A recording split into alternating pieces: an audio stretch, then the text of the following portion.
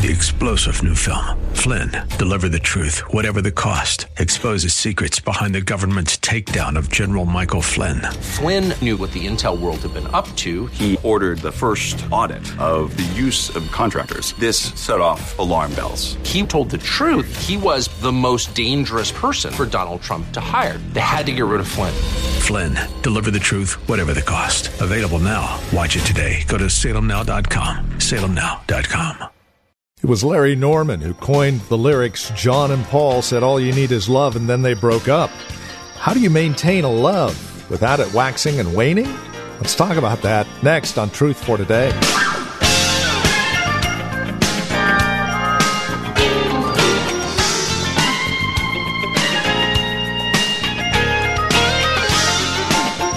Anyone who's been married for any length of time will tell you that your love for your spouse can grow cold at times. It can heat up and then grow cold again. So how do you maintain the heat? How do you maintain that affection of love? Well, here in Revelation chapter 3, verses 14 through 22, Jesus tells the church how to do so. Fighting for the Affections is the title of our message today. A final look at our series called Finding Pleasure in God. From Valley Bible Church in Hercules, let's catch up with Pastor Phil Howard and today's broadcast of Truth for Today. He critiqued Smyrna. Smyrna, he never complains against. They were a suffering church. Christ usually has little complaints about people in the midst of suffering for him. He usually commends them, and he did Smyrna. We come to Pergama, and he takes on this church, and he says, you bought into the false teaching of Balaam, and now you as a church are in the midst of idolatry and immorality. Morals have fallen in that church, and there's idolatry going on, and my people are being seduced. He goes to Thyatira, and at Thyatira there was some woman teacher that was unleashed on these people, and she was wrong, of course. She led them into immorality and idolatry. So to imagine that you had a woman pastor maybe, or the woman spokesman at Thyatira had enough influence to get them to go into an immoral lifestyle and begin to bow before idols. It just doesn't seem possible, but it was. And what's scary is many prophetic students make these churches a picture of the whole church age, kind of a chronology. Who knows? Then he goes on to Sardis. And Sardis is a scary church to me because they had a name that they were alive, but they were dead. They had a great reputation, but their present reality is they were dead. And I've lived through this. I've even seen people say that about Valley. Oh, we remember the prayer meetings. Yeah. Do you still attend any? We remember. Oh, it was so great. Yeah. And we got a name. And many a church is riding on some reputation name. And they advertise all the great things. And that's wonderful if God gets the credit, but too often times reputation has become devoid of present reality, and we're just taunting the name. You know, I love the seminary I went to because I loved Louis Chafer. I loved his teaching. I loved the men that he shaped that helped shape me in San Francisco. But you know what? Every seminary fights to keep to the principles on which they were started, because the drift is always a present reality. And it's the same with the church. People come, people go, and those who replace those who left, we never know if they've got the same heart for God as those who left. And pretty soon the whole complexion of a church changes in its spiritual passion. He came to Philadelphia, and the thing he said about Philadelphia, that's why I always claimed it, they were unimpressively weak. Their only virtue was they clung to his word, and he said, the only way you're going to stay open is I'll be your doorkeeper. That's the only thing about Philadelphia. You're weak. You have not denied my name. You're clinging to my word, and I'm going to keep the door open. What an amazing little church. Then he comes to the 7th, and that I want us to read. Look at this. As you look at Revelation 3, verse 14, to the angel of the church in Laodicea write. This angel is either a spirit being or some make him a pastor. It's debated. These are the words of the Amen, the faithful and true witness, the ruler of God's creation. I know your deeds, that you are neither cold nor hot. I wish you were either one or the other. So because you are lukewarm, neither hot nor cold, I am about to spit you out of my mouth. You say, I am rich. I have acquired wealth and do not need a thing. But you do not realize that you are wretched, pitiful, poor, blind, and naked. I counsel you to buy from me gold refined in the fire, so you can become rich, and white clothes to wear, so you can cover your shameful nakedness, and salve to put on your eyes so you can see. Those whom I love, I rebuke and discipline. So be earnest and repent. Here I am. I stand at the door and knock. If anyone hears my voice and opens the door, I will come in and eat with him, and he with me. To him who overcomes, I will give the right to sit with me on my throne, just as I overcame and sat down with my Father on his throne. I understand this to be the millennial Davidic throne. He who has an ear, let him hear what the Spirit says to the churches. Christ's appraisal of this church. What is he saying? Well, to take your temperature is the first thing the nurse always does, right? What's your temperature? And it's an interesting thing. You're not cold. You're not hot. You're lukewarm. Now the debate, and there's many views on what these temperatures represent. We know that this word for hot is the word for zealous. You're boiling. You're burning for me, and it's a commendable thing. He used it in Acts 18, used it in Romans 12. My people ought to be having a boil, a zeal, a passion for me. And so obviously the best state is to be hot, the burning. The issue has been, if Christ said, I wish you were cold or hot, what could this cold state be? There's many views.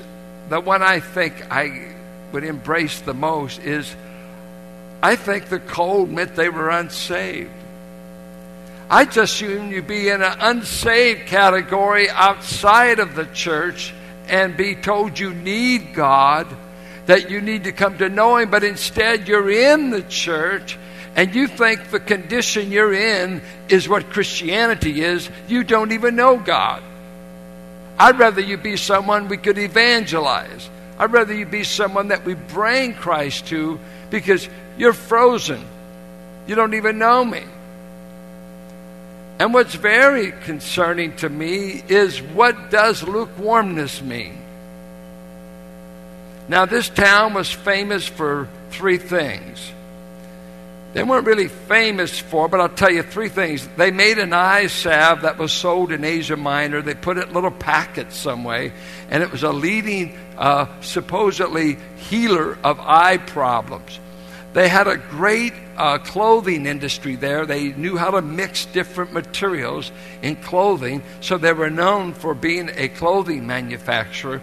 And they were known for having a fresh source of water that came over from Hierapolis, Colossae area, and it came out of a boiling spring over there, but by the time it reached Laodicea, it had become lukewarm.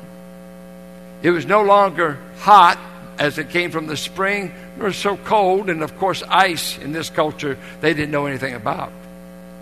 And so it had that lukewarm taste. Now what scares me about this, a church that is lukewarm to Jesus Christ, lukewarm in their affections towards Him, if this was their permanent state, there's danger of saying it's probably a church that doesn't know God. It's formal Christianity without God. This one to be total unbelievers. The other is they're in the church. Both are in the church. Can you have a Christianity where there's more people cold in the church and more people lukewarm in the church than there is boiling for God? Well, if you step back from and just look at Christianity, not this local church, just look at Christianity today. Ingersoll did a series of lectures why Moses could not have written the Pentateuch. And he did a whole lecture on the mistakes of Mosaic authorship. Ingersoll. Eventually he was asked to give that lecture again. He said, no, the clergymen have caught the message. They do a better job at showing out what was wrong with Moses than I do. I don't need to give that lecture anymore.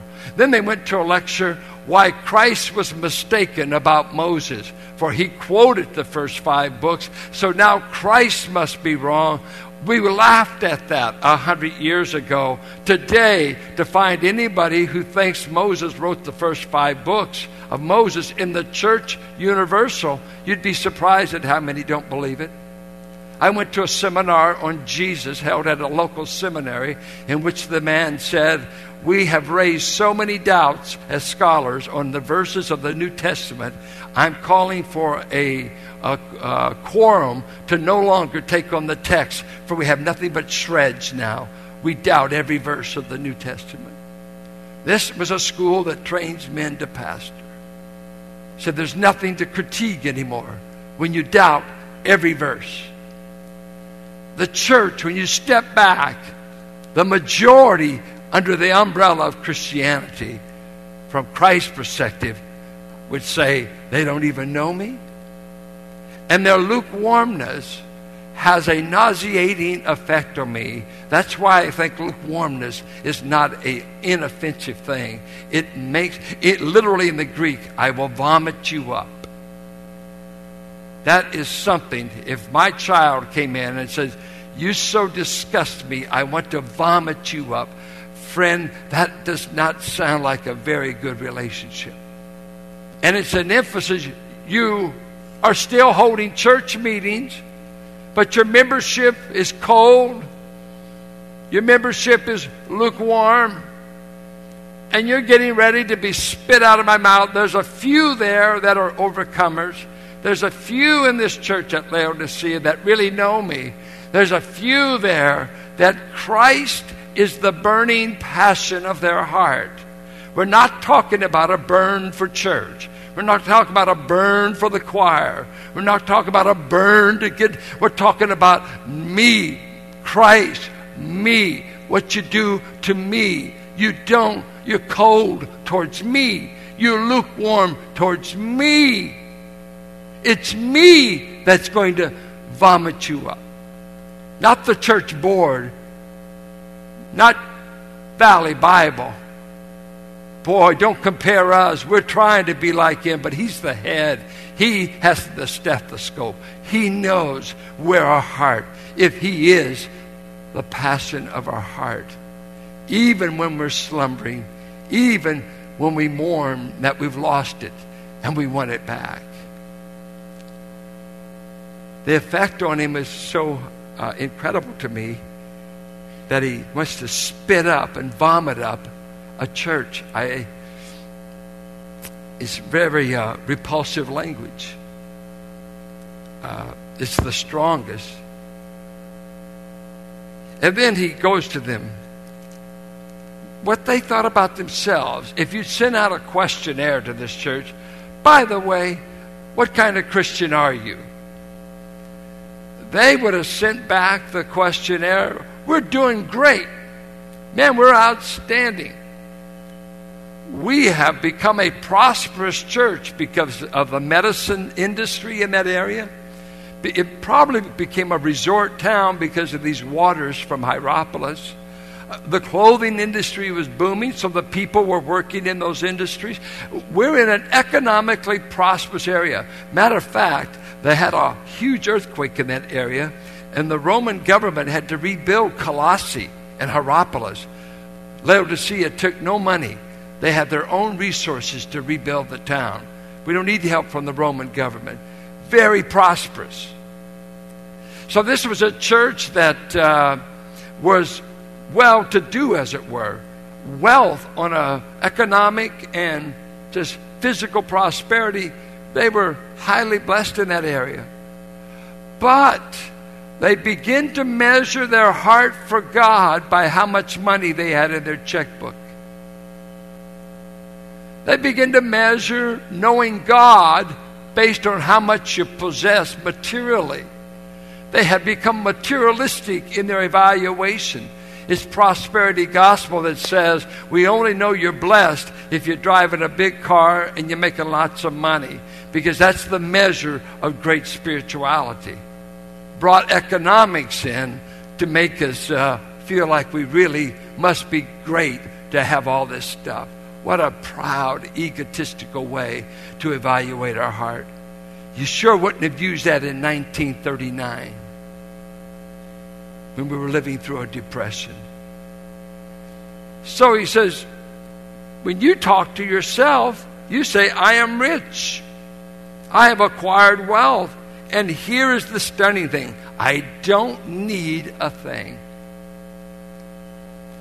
Self-sufficiency and self-satisfaction permeated the attitude of those in this church. Satisfied. As long as I've got a job, as long as I get to live where I live and drive 2 cars, and as long as the money's there, I must be okay. But they didn't just have that. They moved to that criteria. And this is their report. Why, Lord, I'm doing great.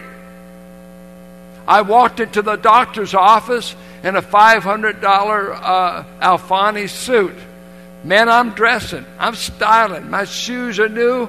Guess what? The x-rays say you've got cancer no matter how great your wardrobe is. No matter how much retirement you're going to get. I had a woman tell me this week, a man just retired from Chevron at about 55. He put 33 years at Chevron, have a great retirement plan. I'm retiring at 55. The only thing is he now has terminal cancer. Won't live a year to draw this retirement he'd been dreaming for. It doesn't matter how well dressed or how high you are up and how you can get to the best doctor. If you have the disease, you can die. And so he says, what's your appraisal of yourself? I hear it. I hear your conversations. I hear you talking. How your retirement is and your prosperity. Not that that prosperity is wrong, but you've moved it over to your spiritual life, and you don't miss me if you can have this. So, I'm not even missed, as Templeton said. You've just, wealth over here has just made you give yourself the wrong evaluation. Now listen to how he evaluates them. You don't realize, and that's saturated. You don't realize. You don't know how you're affecting me. I say 5 things about you, Christ. Notice. First of all, you're wretched. The only time that word's used is in Romans 7, where Paul said, wretched man that I am. They didn't know they were wretched. They were impressed with themselves. They said, no, you're really wretched. The word pitiful is miserable. You're in a miserable condition. Could you be these things and not know it? They were. They were. Went on poor. And this is crouching poverty. What an insult to call them poor. You don't know what I make a year. You don't know what's in my 401k. You don't know, buddy, I make some good money. I've got a share in the medicine factory down here for eye salve. Who do you think you are? Wait, who do you are calling me poor? I'm talking about the inner man. I'm talking about your relationship with me. You're poverty-stricken in that area. Then he goes on to say, you're blind, you don't see me. When you come to love Christ, you come to see him. And according to 2 Corinthians, when you see Christ, the thing you see in him is his glory. His glory. The veil's rent, and God shows you the face of Christ, and he shows you the glory.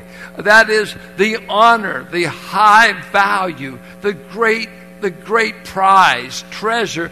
You see Christ, but you know why you don't treasure Christ? You've never seen him, for your spiritual eyes have never been open. You can't get them open by the eye salve of Laodicea. It takes a supernatural operation. He has to take the cataracts off your eyes, spiritually speaking. And he says, you're naked. Now, when he uses naked in the scriptures, it's usually the righteousness of Christ. And he used that in the parables, that they came to the banquet and he wasn't dressed appropriately. Why didn't you dress for this banquet? Well, where do you get the garment? You get it from the man holding the banquet. He gives you a party garment. You folks are spiritually naked before me. You're miserable. You're poor. You're blind. That's what my stethoscope registers on your health. Well, what should we do about it? Do you have any advice? Yeah, I do. The word counsel is advice, and it's a kind word. Let me give you a tip. Let me give you some advice. Yeah? What is it? Well, I want to say this. You should buy gold from me refined in the fire so you can become rich, white clothes to wear so you can cover your shameful nakedness, and salve to put on your eyes so you can see. What is he saying? Gold refined all the way in Scripture usually has divine wealth. Peter says your trials are going to produce gold out of you. It's going to be spiritual quality because the dross is taken out. And it has the idea of really spiritual riches that are really pure, that are really true riches instead of material wealth that he said thieves can steal or moths can destroy. This is sure enough the spiritual riches. When he asked them, you need to be clothed, it's all in righteousness. In the book of Revelation, righteousness is not justification by faith righteousness. It's practice righteousness. And it's the outward lived righteousness that's a result of you being right with God. You need to be clothed in righteous behavior that comes from knowing God. And your eyes, you need somebody to heal your eyes. Now, he said, I want you to do 4 things if you want to get right with me. And you turn to that in your last page. First of all, you need to know where to shop. You need to buy. You've been living at the mall because you're a prosperous church, but you haven't been hanging out with me. What you need, you can only get from me. And this is Truth for Today with Pastor Phil Howard, the ministry of Valley Bible Church here in Hercules. As we conclude our time together today, we would invite you to contact us if you have questions, comments about the broadcast. Maybe you have a question about your own walk and relationship with the Lord, or a prayer request. We'd love to hear from you. Please get in touch with us today. Now, we have a couple of ways to do so. The easiest might be simply visiting our website, truthfortodayradio.org. You can drop us an email. We have other means of contact that you'll find there at truthfortodayradio.org. We also have a lot of resource materials available for your growth and relationship with Christ. Our design and desire is to see that you grow in Christ, grow according to His knowledge and grace. Any way we can help, well, that's why we're here. So stop by truthfortodayradio.org or simply give us a call. 855-833-9864. Again, you can reach us at 855-833-9864. Please bear in mind as you contact us that this is a listener-supported ministry. As you link arms with us financially, we're able to continue the ministry here on this radio station. Prayerfully consider how you might get involved in the ministry of Truth for Today, won't you? 855-833-9864 or write to us. Our address is 1511 M. Sycamore Avenue, Suite 278, Hercules, California. The zip code is 94547. And that website, once again, truthfortodayradio.org. It is a pleasure spending time with you in God's Word. We trust we'll see you next time we get together for another broadcast of Truth for Today with Pastor Phil Howard. Blessed be the name of the Lord. Blessed be the name of the Lord. Blessed be the name of the Lord Most High. 3-star General Michael J. Flynn, head of the Pentagon Intelligence Agency, knew all the government's dirty secrets. He was one of the most respected generals in the military. Flynn knew what the intel world had been up to. He understood its funding. He ordered the first audit of the use of contractors. This set off alarm bells. The explosive new documentary, Flynn, Deliver the Truth, Whatever the Cost, uncovers the facts behind this scandal. Flynn told the truth. He was the most dangerous person for Donald Trump to hire. I find out the worst enemy that I'm going to face in my life is right here in America. They took my assessment and they wanted me to change it. And I was like, I'm not changing it. They had to get rid of Flynn. With in-depth interviews, archival footage, and never-before-seen personal records of the man behind the headlines. I just felt like I was drowning. Flynn, Deliver the Truth, Whatever the Cost. Available now. Watch it today. Go to salemnow.com. salemnow.com.